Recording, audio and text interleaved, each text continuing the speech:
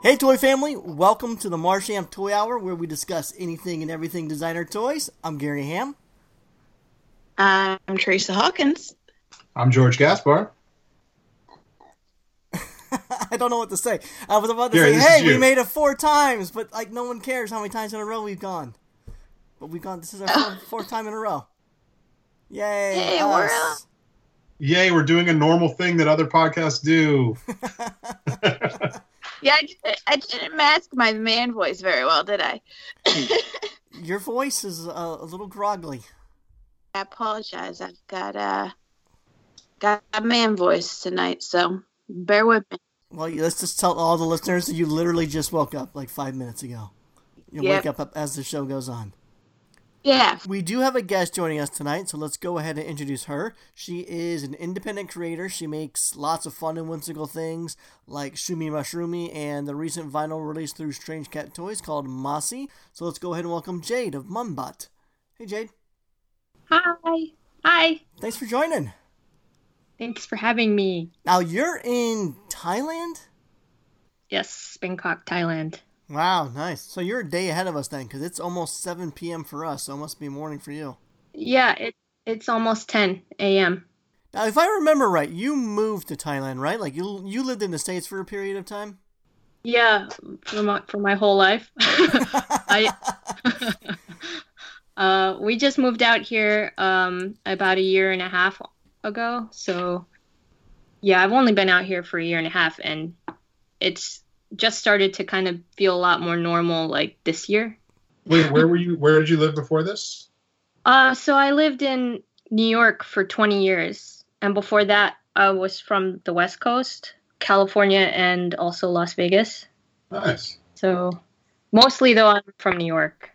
Okay, jog my memory. I forget. Why the move to Thailand? So yeah, my husband was working with a big entertainer out here who is also an entrepreneur and doing like design and marketing and like a million other things with him. And he was coming back and forth, but it was every few months that he would come back. And we have 2 kids, and it was a little rough for a while, like for him to be gone for that long. Yeah, understandable. Yeah, so actually we weren't really sure that we were going to be moving out here at all. And I got into decon like 2018, and I didn't know I was going to be in Bangkok and at the time. And then we moved to Bangkok, and then I still had to keep doing my prep like during this insane move and transition and come back for decon. It was crazy. Damn, what a whirlwind. That's dedication. Yeah. Well, now that you're living on the eastern side of the world, have you been able to attend or vend at any of the Asia conventions that we're always talking about? Yeah, so last year, that's what it was like for me last year. I would say that I really figured that out pretty early on, and I started to really get into that. So I had only done like 5 Points Fest and Decon, and then last year I did Thailand Toy Expo, Philippine Toy Con, and I did Taipei Toy Festival. Damn, you're like doing the circuit. Yeah. Kinda. Yeah, I feel like I'm skipping around already. I made myself like little notes to like try to keep it like together and flowy, but being out here made it easy for me to go to all the Asian shows, and it's pretty awesome. I'm a little jealous. For years we've been talking about all these conventions over there, and we've never actually attended one. I know I haven't. Teresa hasn't. George, have you been to any conventions in the East? Just one in Japan. It was like Design Fest or something. I don't know. I don't remember what it was called. It was one of those. Design Festa, probably? I think so, yeah. Yeah, I kind of wanted to do that last year, but it's really close to decon time. Well, then that wasn't it. It was whatever one was in February. Oh, they have like multiple in the year. Oh, okay. Yeah. No, I feel like I did a poor description describing who you are, Jade, and Mumbot. I've seen you the past couple of years at conventions. We've hung out afterwards and talked. But for the listeners, so I described you're an independent producer. You self-produce things. Mm-hmm. You've worked in resin. You've worked in Sofubi. So Shumi Mushroomy was a Sofubi toy you did. And then recently, last week, you released a Western vinyl toy called Mossy with Strange Cat Toys. I know you've done plush as well? It just seems like you've worked in a lot of different varieties of areas. Is there anything that we haven't touched on that the listeners should know about before we really get rolling? Yeah, no, that's pretty up to date right now. And then also there's a toy in the works with Clutter. Oh, nice. Yeah, so I have the girl from the forest floor. Yeah, she's part of the same world as Shumi Mashroomy and Mossy the Moss Spirit, so pretty excited about that. And the Shelf Ghost, Augustus, was my first toy that I ever made, which is the resin figures. I actually made that for the very first 5 Points Fest. Okay. Yeah. Now, all of these characters live in the same world, right? Like they all coexist together? Yeah. So when you think about when you work with multiple producers, are you thinking about, are they all going to like match scale-wise to each other? I have sort of been thinking that, but it's hard. It's hard because, like, Mossy in my mind can get huge, like really big, like bigger than a human being, but also can be small. I don't know how to explain it. It's like Shumi too. Shumi like is going to be like in the girl from the forest floor. There's going to be like a little baby Shumi in her bag. Because she carries a little bag. No squee, Teresa? She said tiny. That's your cue. I know. I'm over here dying. Hey, you are off your game. She fell back asleep. I want to. I apologize. I'm so not peak Teresa right now. But now I was going to ask, as someone who's been building this world and sort of envisioning it, you're working with a lot of different producers and a lot of different material. I feel like you've probably learned a lot about production and what you can or cannot do. Is it hard? Do you feel like you're having to compromise on your vision sometimes, where you develop this idea and then manufacturing standpoint, it's like, well, that's going to look weird if you don't tweak it here, and you might have a seam line if you don't do this. So I don't know. I'm just curious more about that process and what it's been like for you. That's a really good question. During the whole process of developing the prototype for Mossy, at that time it was just me, so I was just setting it up, like trying to make it exactly how I would want it to be and how I would want it to look and everything. And in the process of figuring out where to go next, like how to actually get this figure made how I envisioned it, I did speak to a lot of people who kind of were like, oh, we'd have to get rid of this, and oh, this won't work. I don't know if I'm allowed to say like who I was talking to, but like a few people that I wanted to work with, for example, if it were as a Sofubi, it just wouldn't work with some of the details that I felt like really made the character come to life. So when it came to Strange Cat, working with Corey pretty early on, I could tell he like totally agreed with me, like it really needs those details. So he wasn't like, like I don't know about that. That was normally the reaction I was getting. He wasn't like that. He was like, oh no, it needs that. Let's see what we can do. And then the factory that we ended up going with was able to totally do that, which was awesome. Nice. So you're talking about the smaller details, the protruding pieces that have the undercuts and whatnot. I'm actually talking about the leaves and the mushrooms on the top and the spores. Yeah. Those are PVC inserts. I remember you talking about, the little appendages on top and whether or not it could be a one-part mold, and decisions like that you were kind of wrestling with. I'm excited you were able to work out those details with Strange Cat and make it more in line with, not compromising too much on vision and those things that you wanted. And the seam. The seam too. The seam in the middle, that was something he also really hates. And I was like, I hate it. I don't want a seam in the middle. And everybody was like, it needs a seam. Wait, there is no seam though. It's like really low, and it's like that other kind of toy with the hole on the bottom. You know what I'm talking about? Like a rubber ducky hole. Yeah, like that. Are you sculpting these yourself, Jade? The Mossy's the first one I didn't sculpt myself. Okay, and that was that 3D sculpted then? Yep, I had a friend 3D sculpt it for me. I paid her, so she could do that. Why didn't you sculpt it if all your other pieces were hand sculpted? Actually, so I can backtrack a little. When I first started doing the toys, I'm a 2D mostly. I'd mostly been doing 2D art, like painting and illustration and stuff like that. And I started doing a few customs. I was like being invited to do custom shows, and I would add like sculptural elements with Super Sculpey and stuff like that. And when I did the resin ghosts, it was just me like exploring a new medium. You know what I mean? I don't consider myself a sculptor, but I do like sculpting.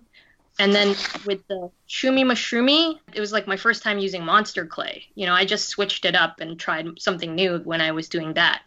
And for the Mossies, I kind of just wanted to explore 3D. Like, I wanted to learn about the 3D printing process. Like, each time, like, I really was trying to learn each process. Like, I wanted, like, for the ghosts, I wanted to learn about silicone mold making and resin casting and all that. And with the oil-based clay, monster clay, I wanted to learn like how to use that and sculpt with that. And so, you know, the Girl from the Forest Floor was also done in 3D. But the reason more so, I feel like I could have actually sculpted Mossy. With the girl, I don't think I could have really sculpted that by myself. That one is so complicated. I would consider you pretty new to the scene. Yeah. And it's, you know, it's intriguing to me. Well, I have questions there, but while we're on the topic of just different methods to the madness, you really have kind of delved into a lot of different things kind of early on. You've tried resin, you've tried sofubi, you've now done a vinyl production. Do you feel like you've found a liking to one or over another, or are you just like exploring the different things and I keep trying different ways of creation? Yeah, well, I definitely I don't like Super Sculpey really anymore at all. So I've been using epoxy putty when I do customs. I've been doing customs since 2013. You know, just like dabbling like here and there with that. You know, I like to be not bored. I like to explore. So yeah, I think I'll continue to try new things. I think that's part of like the artist thing, you know. You want to keep trying new things, but I'm not going to stop working. I really liked working with the oil-based clay, and I still really like epoxy putty, so I'll probably continue trying to get better at that. Okay. Now, Teresa had mentioned that she saw you as more of a newcomer to designer toys. So how did Mossy become a mass-produced toy with Strange Cat Toys? Did Corey just reach out to you having seen you at a convention or social media, or did you reach out to him? And how did that come about?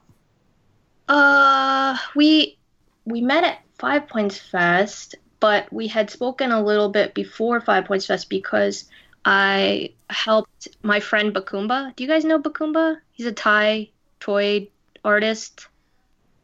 Super talented. Sounds like something out of The Lion King. You have something in common with him. Bakumba, that's not his actual name, that's his character's name. His name is Danai, but people call him T. But anyways, it's confusing. Bakumba, he has like an axolotl character. Oh, then I'm sure I've seen it. I'm just not recognizing the name for some reason. You for sure have mentioned him on the show before. So he had done some exclusives, I believe, with Strange Cat, and I just, being in Thailand, which I'm actually really happy to do, I've kind of helped be like a little bridge for some people back in the States. So I was helping bring some stuff back for Martian Toys. They had like some stuff they needed help, I don't know, like versus shipping, since I was coming anyways. And I helped also bring some of Bakumba's figures back, and I never met Corey before, so that was our first time meeting, is when I brought those for Bakumba. Okay. I need to look it up once I get off the air. I'll check it out. If it's an axolotl, is this the one with the multiple arms, like almost like screaming? No. It's got a skull cap, and it's got like 6 ears. Not ringing a bell. He's insanely talented. This guy, he's so good. Okay, let me look it up now.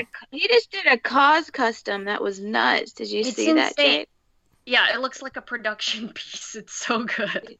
Bakumba, it's spelled Bakumbaa. If you wanted to look up the artist on, say, Instagram. So I first met Bakumba and Kik. You guys know who Kik is? She's a awesome Thai toy person as well. She does and play.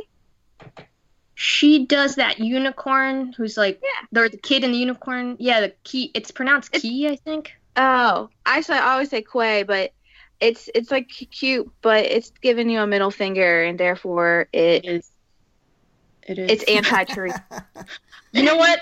I have to tell you guys. I have been waiting to be on the podcast because there's a few things that I noticed that like you guys pronounce wrong, and I'm calling this out. Oh God. Oh God. When I listen to the podcast, I like cannot wait to be like, it's not Ziki Woo, it's Zichi. And all right, give it to us. Yeah. You got a list? It's probably a long list. I didn't write it down. I wish I had thought of that. So it's not Ziki Woo. It's what? Zichi. Yeah. I think I realized that later. Did I never fix it? You're close. It's Zachi. Zachi. Not Zachi? even. Yeah, it's not Zichi. It's Zachi. George, do you know what we're talking about? I'm so lost. Are these like Teresa laws? Like, I don't know what's Okay, going on. we're just talking about toys in the scene that are international, Mr. Gaspar. But Ziki Woo's a designer, no?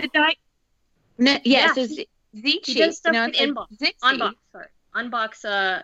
He does that dino with Unbox. Yes. Okay. Zichi? Zachi. God darn it. Zichi. How do you spell it? You know what's funny though? Z-I-Q-I. That's the crazy thing. It's ZIQIWU with an underscore on Instagram. You know what's funny though is when I was sharing a booth with him, I was calling him Ziki. Aha! So it's not just us. And then everyone who was coming up to the booth was calling him Zachi. And then at some point I was like, yo, dude, I was like, is your name Ziki or Zachi?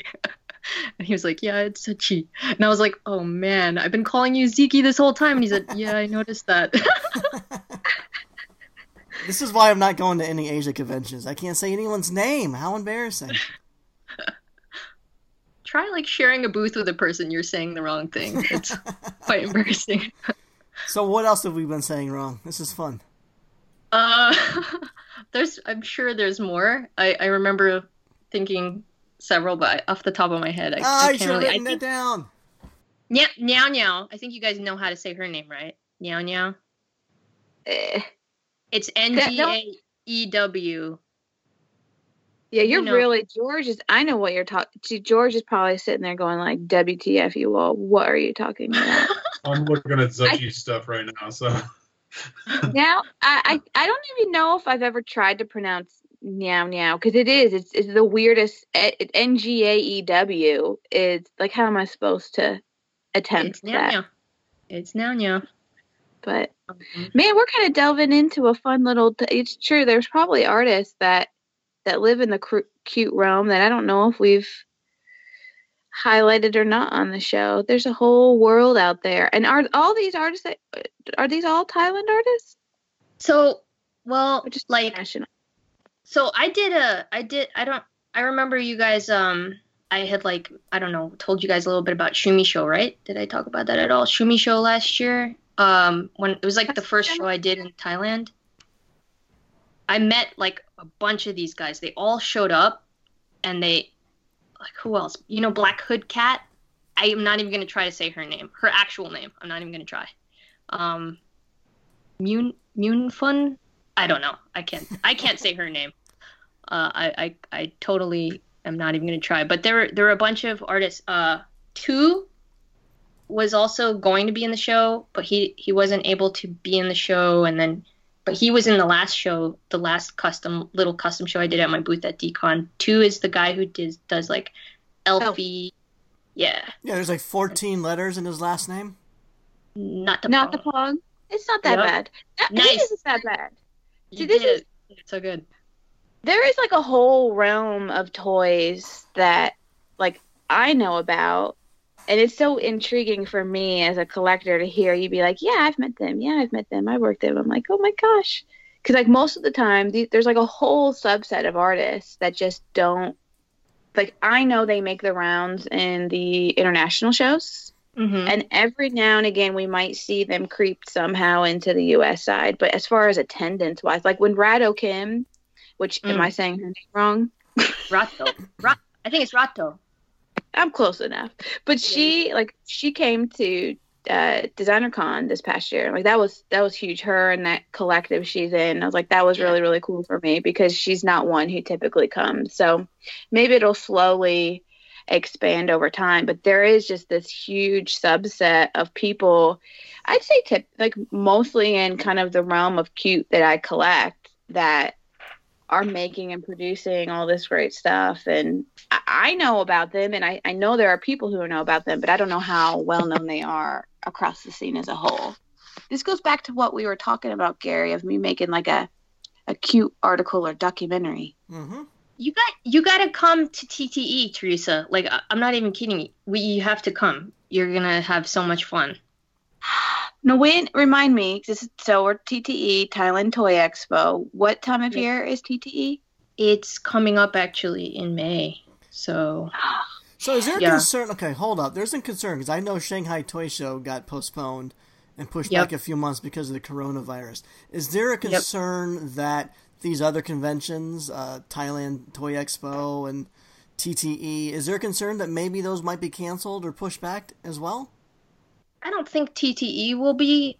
The reason why I don't think so is I think Thailand has been pretty hush-hush about coronavirus, and in a sense, we can find out information easily because they're notifying people to continue to be diligent with wearing masks and washing hands and all that stuff. And there's literally hand sanitizer everywhere you go. Like, everyone has it. When you walk in the mall, it's in the front of the mall. I just don't think, if anything, I think it might affect people's productions. Like, that's where because those are a lot of them are coming from China, so a lot of people's productions, the issue is that is slow right now and delayed. So I don't think canceling, but I think you're gonna notice throughout this whole year, I think you're gonna notice that there's a slower, I don't know, I don't know really how, because we got really lucky with the Mossies. They kind of were finished right before coronavirus happened, but I have a whole story about how my stuff was quarantined anyways, and I didn't get it until the day before people were actually receiving their Mossies. But that's wow. Yeah, I didn't have it in my hands until it was that was very excruciating for me. Were those made in China? Yep, they were made in China. Yep. So they even quarantined the product as well. They quarantined the product, and then they mislabeled the box, and so it was sitting in a warehouse for a month, and people were walking by it I'm not going to deal with this. I don't want to know what the deal is with this. And then finally some guy in the warehouse was like, "Hi, I have a box with your name on it. It's been here forever." So damn, thank God for that guy. Yeah. Now, are you the whole mask thing? Because I know that's a thing. We don't, in the U.S., you don't see people walking around with masks on. It's just not a thing. But I know overseas it is. So is that commonly a thing going on over there? And if I were to come to say a TTE, would that be an expectation? I wouldn't say it's an expectation unless you're sick. And then it's out of common courtesy, you should wear a mask. And okay. Yeah. And then I actually started to get more into the mask thing, mostly because of pollution out here. Pollution is pretty bad. So I have great lungs. I have no breathing issues. But even with that said, when I'm walking outside sometimes, if the pollution is really, really bad that day, it's hard to breathe. Wow. Damn, that's some pollution. Yeah, it's crazy. It's crazy. It's also crazier to the contrast because where we lived before was kind of a little town that is reminiscent of the Gilmore Girls set. It was a little seaside town with super fresh air and preserve nearby with forests and stuff. And now we're full on in a city, and that's also cool. But it's also there's the downsides, and one of the big downsides is mainly the pollution. I was going to say, this is completely off topic, if you don't mind, Gary. Go ahead. So what's your background? What did you said you went to School of Visual Arts. What were you doing? What was your whole goal? Oh, yeah. So I went to the School of Visual Arts, and I was studying animation. I was focused on trying to learn animation. it's actually funny because when I first was applying to art schools, my other option that I really wanted was toy design. I got into a school for toy design, but I chose not to do that.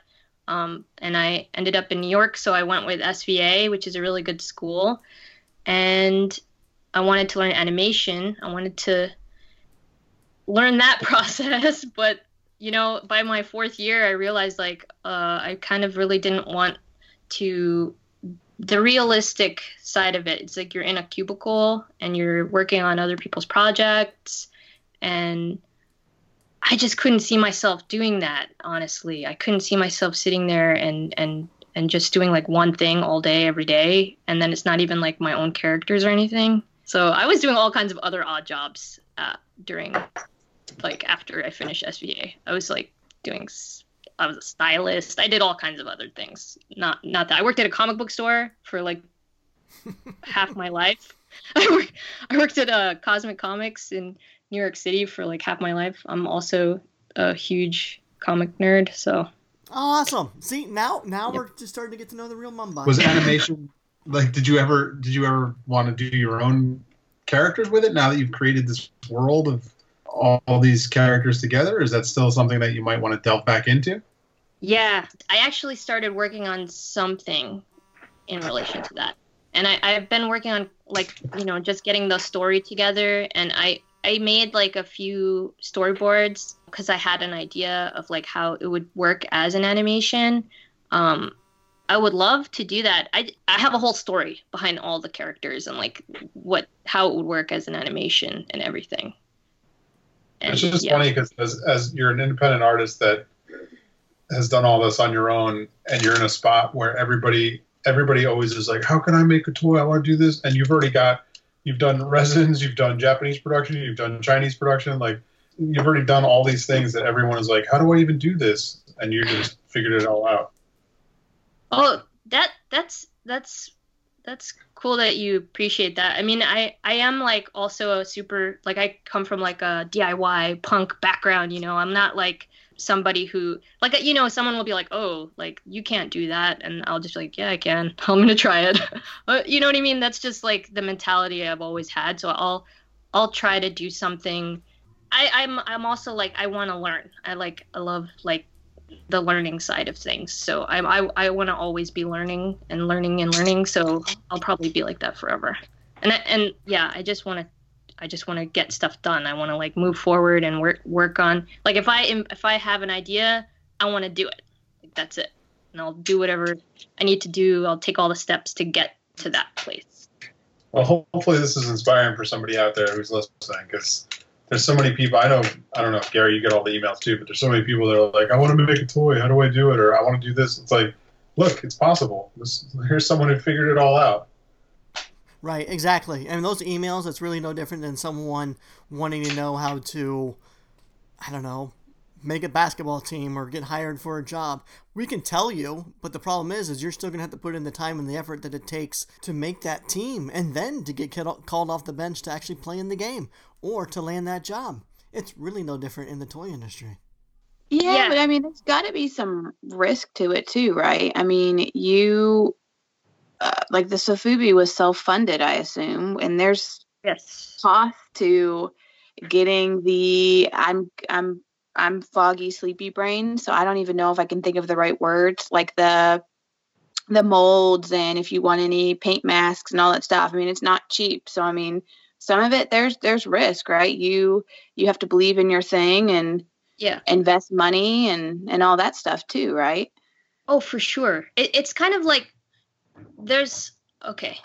I have like a whole theory behind like why some people are more hesitant than other people to just, if this is something you really want to do, then you like Gary said, you have to put in that hard work. But also, Teresa, what you're talking about with the risk and everything, you have to just know or decide like already, like, is this worth the risk? Like, do I find that putting all this hard work and investing in this versus, I don't know, just living my life, like, what do you want to do? Not to be super dramatic, but I mean, I have 2 kids and, I feel old. I feel super old. So like all the time, like I just want to get the stuff, you know what I mean? I want to do the stuff that I always dreamed that I would do while I'm still here to do it. And I want them to see that I'm doing that and that I work hard and I'm willing to work hard and that you can mess up and you can make mistakes and that doesn't mean like you should just give up and quit. Like you got to like learn from your mistakes. That's the best, you know, all that stuff I think is. So anyway, to put it in perspective, I think being a mom kind of is part of it. So, yeah.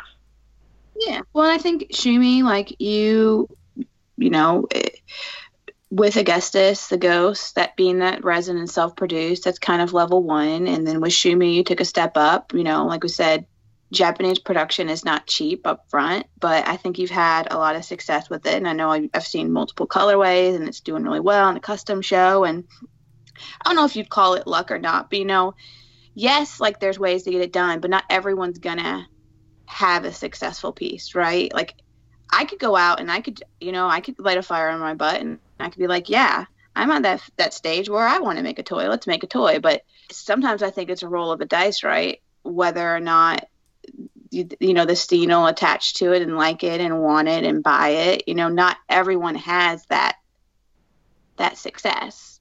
So there's always risk involved if you choose to invest. And, you know, I'm happy for you that it's working out so well, especially, again, I feel like you're newer to the scene and it's been going well for you so far. Well, I should say, because I do want to say that I think to make the calculated risk, well, if you're an artist, you kind of have to put your characters out in the world first and see how, like, you put feelers out to see, like, how is this character doing? Do you know what I mean? Yeah. Shumi had already come out in, like, 2D form. I was published in some books, you know, I was in some kawaii books, and Shumi, like, had a good reaction, and, like, there was some other, you know, I should explain that, I guess, a little bit. Like, I had been painting Mossy for, like, 8 years, like, drawing and painting Mossy, and I could feel the love and reactions of people based on the 2D version of Mossy. I think that's part of how I made a calculated risk with those characters, because I was able to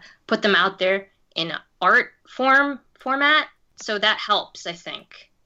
Yeah. And I think that's a solid point. I mean, a lot of stuff, I think, in the toy world can start out in 2D form, whether it be comic strips or sketches, drawings, paintings, what have you. You know, that can be a way for people to start to fall in love with your world and your characters. And some people are really attached to the developing of a world, right? Like for you, it's not just like, oh, I made this cute mushroom thing. Do you like it? You have more behind it that you've kind of envisioned. And I mean, is that part of what you've done? Like, is there a book or a story or like lore that has existed for a while now? And where or how would someone go see that? I put out a mini comic, which was just kind of like a introduction, really, really small, like introduction at, I think, the second 5 Points Fest. And it was like a risograph printed mini comic. It gave like a little bit of the backstory of Augustus, like really briefly. And then it kind of had like a little comic with all the other characters. The main 5 characters are Mossy the Moss Spirit, Shumi the Mushroom Spirit, Crispoo the Crystal Spirit, Girl from the Forest Floor, and Cloudy Puffs. Cloudy Puffs is like my least popular character, I think. Just like based on, you know, like the feedback that I've got. People love Cloudy Puffs, but it's like almost not, you know, it's just not the same.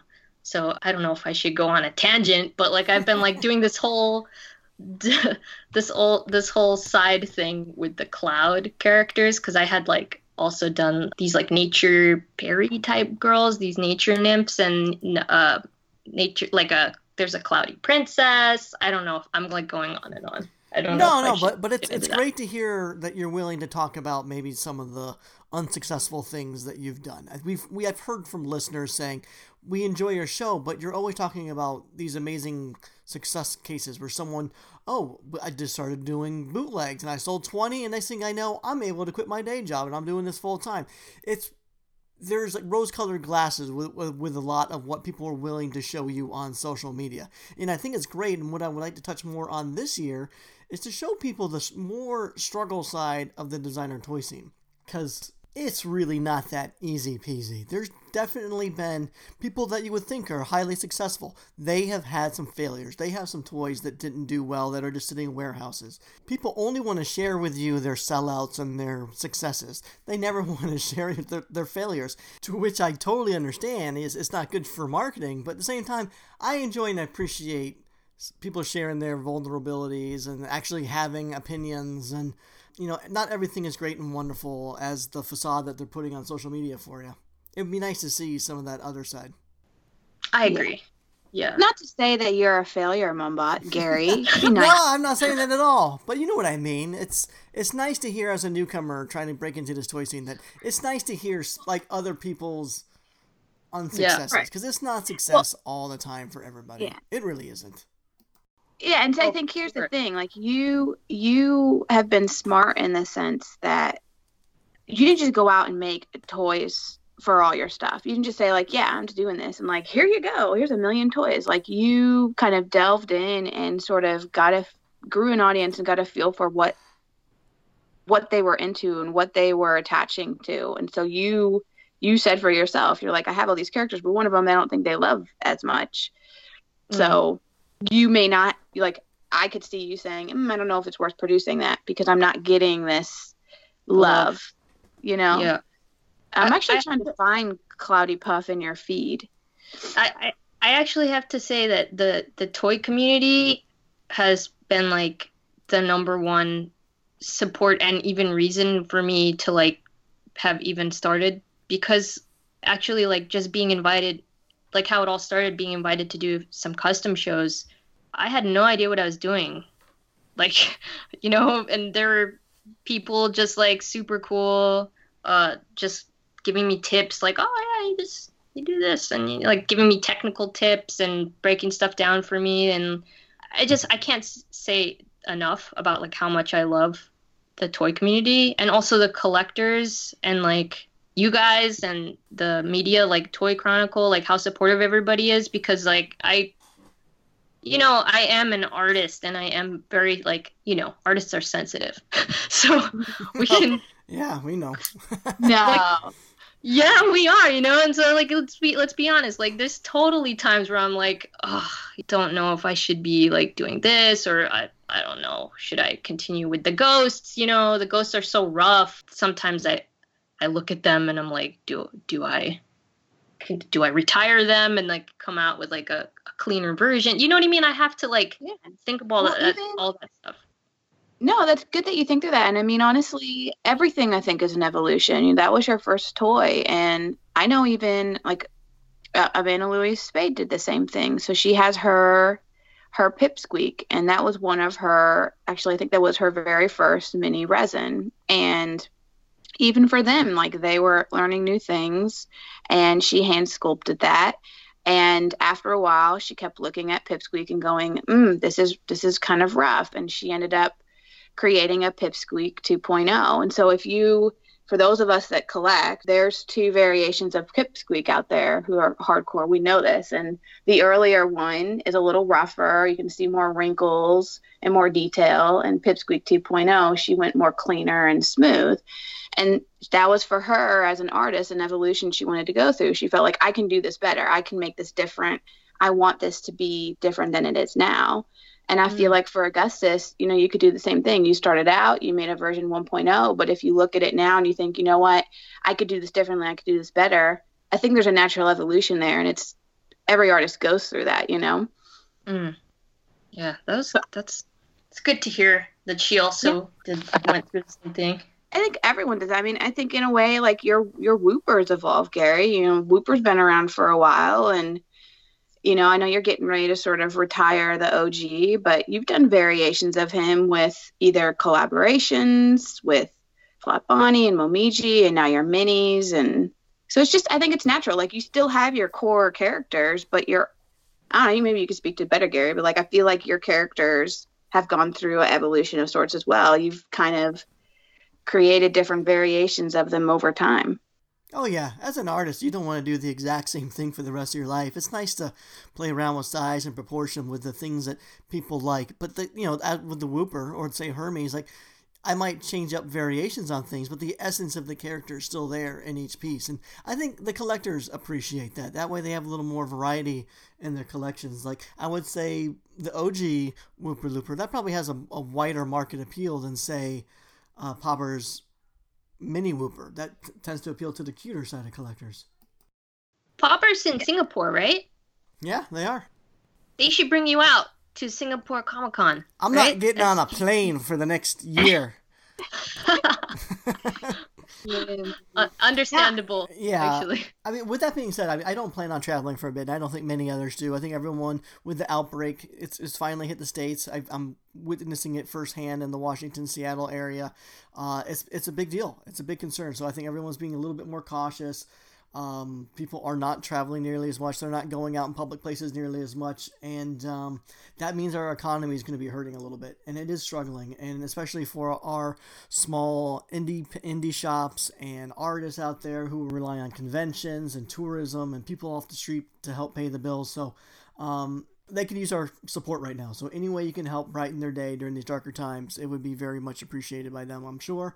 And with saying that, we do have 3 great stores to help sponsor the show: MyPlasticHeart.com, StrangeCatToys.com, and 3DRetro.com. If you happen to live in the States and spend $75 or more at MyPlasticHeart.com, use our promo code TOYFAM at checkout and you'll receive free shipping on that order.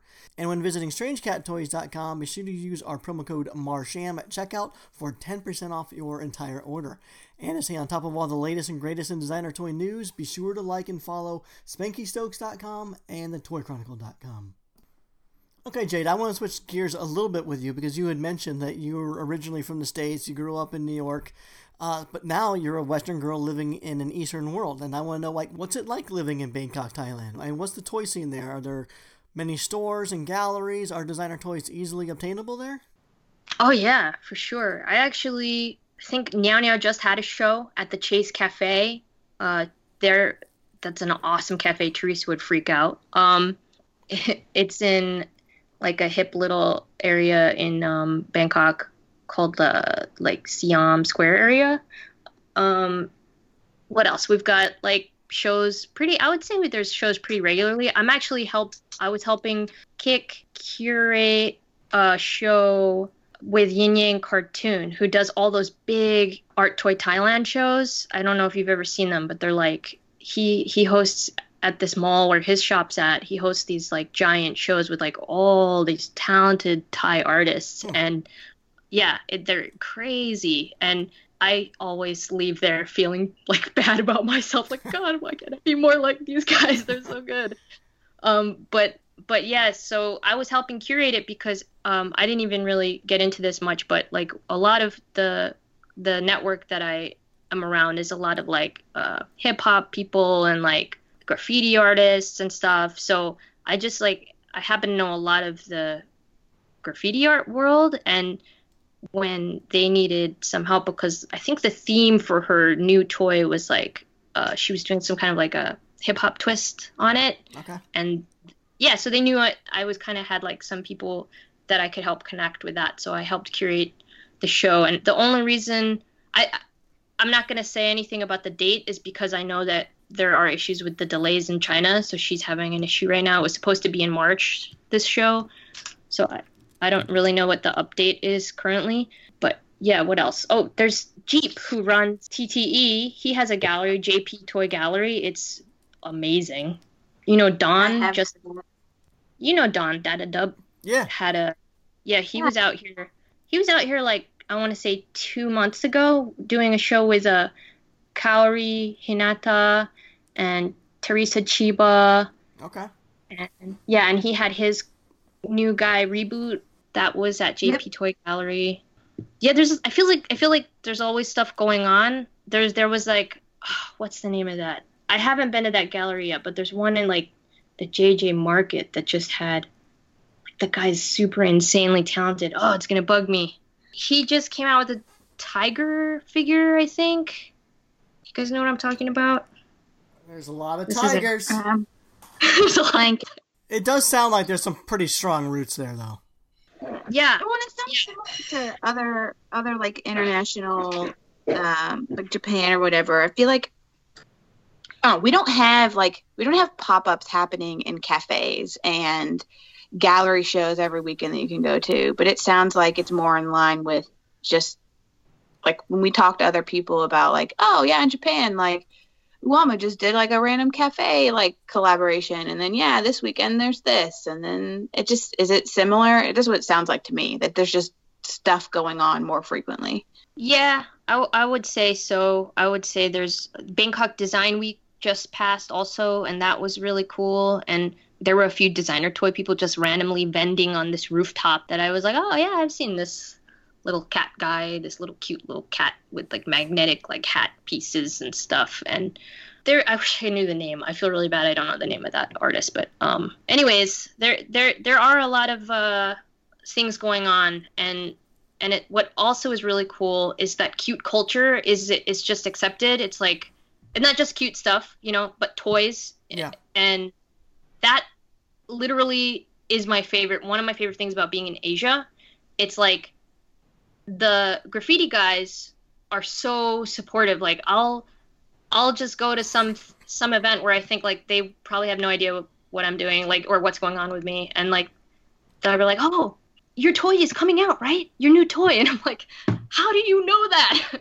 Like, that just everyone is just, they care, it's not like weird or anything. I feel like when I was in New York, unless I was in the specific scene or at a gallery or somewhere where people appreciate that specifically, I feel like people just think, oh, that's interesting, or oh, that's weird. But yeah. Here, it's not. I haven't found that at all. I found, like, for the most part, like, there's a lot of just support for character design. Like, people love characters. Would you say that Asia's nicer than the States? Is that what you're trying to say? I don't know, because I love the States too. I really miss it. The grass is always greener. You know what I mean? It's she's basically telling me to move so I can be accepted, Gary, and just live. I don't know what you're doing here, seriously. Like, Asia, cute culture, they appreciate toys and cartoon aesthetic, and you're in Kentucky. Don't I wish we could bring that here? I want to create like a little pocket town where it's like mini Thailand, Japan, or whatever, and like all the people who love that stuff can just live there. You could probably do that. Except no one knows how to pronounce anyone's name in your town. So we should probably start wrapping this up. But you mentioned you're doing several conventions, and what do you have on the list? Yeah. What's coming up? Oh, can I know we want to wrap up. Can I tell you guys a cute story though? Of course. About like, because you guys are all about toy family and toy community, and I had written this down and I forgot, like, I wanted to mention this. Making friends in all the Asian shows has been like one of my favorite things, and like I hung out with Horrible Adorables, became more friends with them actually from being hanging out with them and Dawn and everybody in Taipei. But I actually wanted to mention like this really cute moment in the Philippine Toy Con, because Philippine Toy Con, it was like only 20 international toy designers that came from all over, Singapore, Taiwan, Thailand, Japan, like all mixed into this little space in the Philippines at this big convention. Mm-hmm. And that was my first time being a guest at anything. And they like put me on a panel with like Jessica Emmett from Singapore and Hurricane from Japan. And that was totally terrifying, by the way. Sounds like when I tried to present a DTA. Yeah.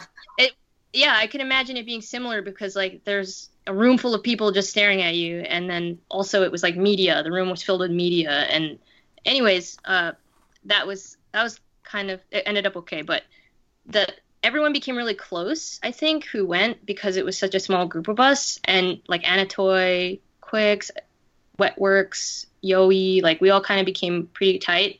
And this is a really cute story. Basically, only a few of us didn't have like helpers, and I was breaking down my booth one of the nights, and my friend from Singapore, David, was like helping me break it down, and I ended up breaking it down really quickly. And everyone was basically done pretty quickly, within like 30 minutes to an hour, and we were we were about all trying to leave, and we went around the corner and we saw Hariken like all by himself, way behind. Like he had so much stuff and he was trying to break it all down. And I went back to where, you know, people had helped me. I was like, hey, you guys want to help me to help Hariken break down, because he's not going to be out of here for like another hour, and we all have a shuttle bus to catch. And so they came, and more people came, and literally we all broke down his booth with him in like 5 minutes. That's awesome. I know. I just that's like just a good example of just the vibe. It was just so cool. And like, you know, I still talk to all those guys like regularly, Daniel Yu, Fufu Fanny, and all of them. And it's like, because of that experience, it makes me have this like warm fuzzy feeling. I get a warm fuzzy feeling about 5 Points Fest too. But in terms of like that community feeling, that was like on another level, actually. Because people there are nicer. That's what I'm saying. Proof in the pudding right there. Isn't that crazy, though? It was just like so weird. Everyone was just totally willing to help. Yeah. No, that's awesome. That's a great story. Yay, we're ending the episode on a good warm fuzzy. I still wanted to talk about, like, you're going to ToyCon UK and you got... oh, yeah. Yeah, sorry. Yeah. I know I was trying to wrap it up and then you told that cute little story. But you got some shows coming up. What do you have coming up? Okay, so I am doing ToyCon UK. I am sharing with my buddy Angry Duck, who is from Norway, but she's Scottish, and we met at DCon. And she is going to be kind of running the booth, because I'm not going to go out there because I don't want to have any issues with like quarantining my stuff from Asia. That makes sense. Yeah, so I'm just kind of like going to have a presence there, but I won't personally be attending. Okay. And then I'm also going to be at the We Toy Gallery booth in Thailand Toy Expo alongside some other really awesome artists. So I'll be doing Thailand Toy Expo, and I'm doing 5 Points Fest. I'll see you there. Yay. Yay. I'm so excited about that. That's always nice because it's like coming home. And let's see. And then I'm doing Philippine ToyCon. And in terms of like later on in the year, I haven't figured everything out yet. Okay. So, it's awesome. Your clutter toy you mentioned, is there an ETA? A timing around that? I don't have an ETA. I can't wait though. I'm so excited. Early scoopage. Okay. We are planning new colorways for the Mossy though, so that's also exciting. Oh, nice. I think you'll like it. I'm excited. I will wait and see what you shall bring. You know what I didn't mention is you have we went bowling with you at DesignerCon. We do this kind of Marchand meetup where we all went bowling, and Jade here has the most adorable bowling approach I've ever seen. You do, you kind of stand there, you do one giant step, then a bunch of little tiny bunny hops, and then you bowl. I filmed it. It's so amazing. I must have watched that video about 20 times. Adorable. It's really funny because I'd never seen it until I think when you guys showed me the video, I was like, ah! And you have to admit, it's cute, right? It's adorable. You have to realize Jade is like teeny. Like, not teeny, but you are a small, cute person, and so it just makes it even more adorable. So are you going to post this video when you post this episode up? Oh no! Yeah, we've already shared it on our stories, I think. I thought it was on the page. I'm going and looking right now. I thought you... It's on the Marciam stories for sure. Yeah, you must have done it as a story. Jade, can we have permission to put it in a scroll? Up to you guys. It's adorable. It's adorable, seriously. People even fall more in love with you than they already are. I let him keep up my crazy seal photo, so... All right, Jade. Well, thanks so much for joining. That was fun. Yeah, I love you guys. Love you too.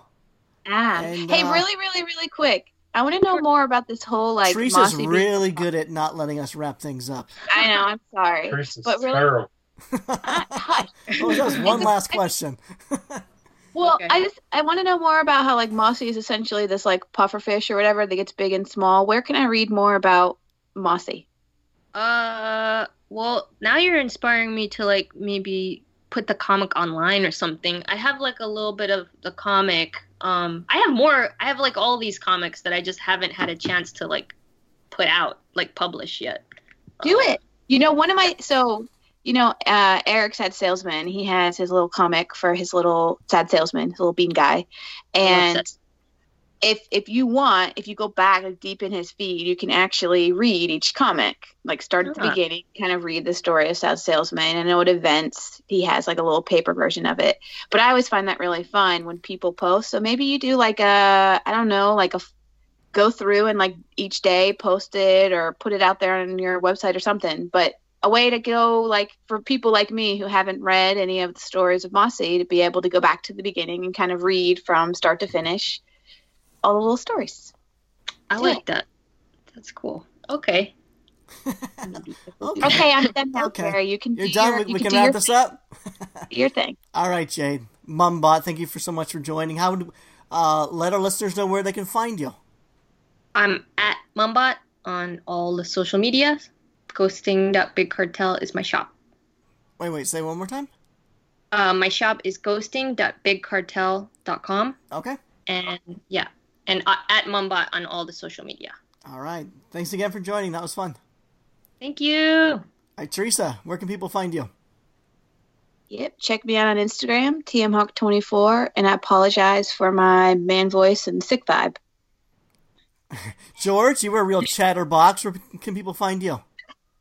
I guess you can go to Double G Toys, but really you should just go to ghosting.bigcartel and buy a Cloudy Puffs pin. Did you? Show support for the Cloudy Puffs. I know you love your pins. Thank you, Gary. I mean, George. And I'm Gary Ham. You can find me at Gary Ham on Instagram or superham.com. This has been the Marsham Toy Hour. We try to do this every week, not because we have to. Because we want to. So until our next transmission, we're signing off. Bye. Bye. Bye. Now, let me ask you, is it hard for people overseas to pronounce our names? That's a good question. Yeah, actually, I would say probably yes. Really? Okay.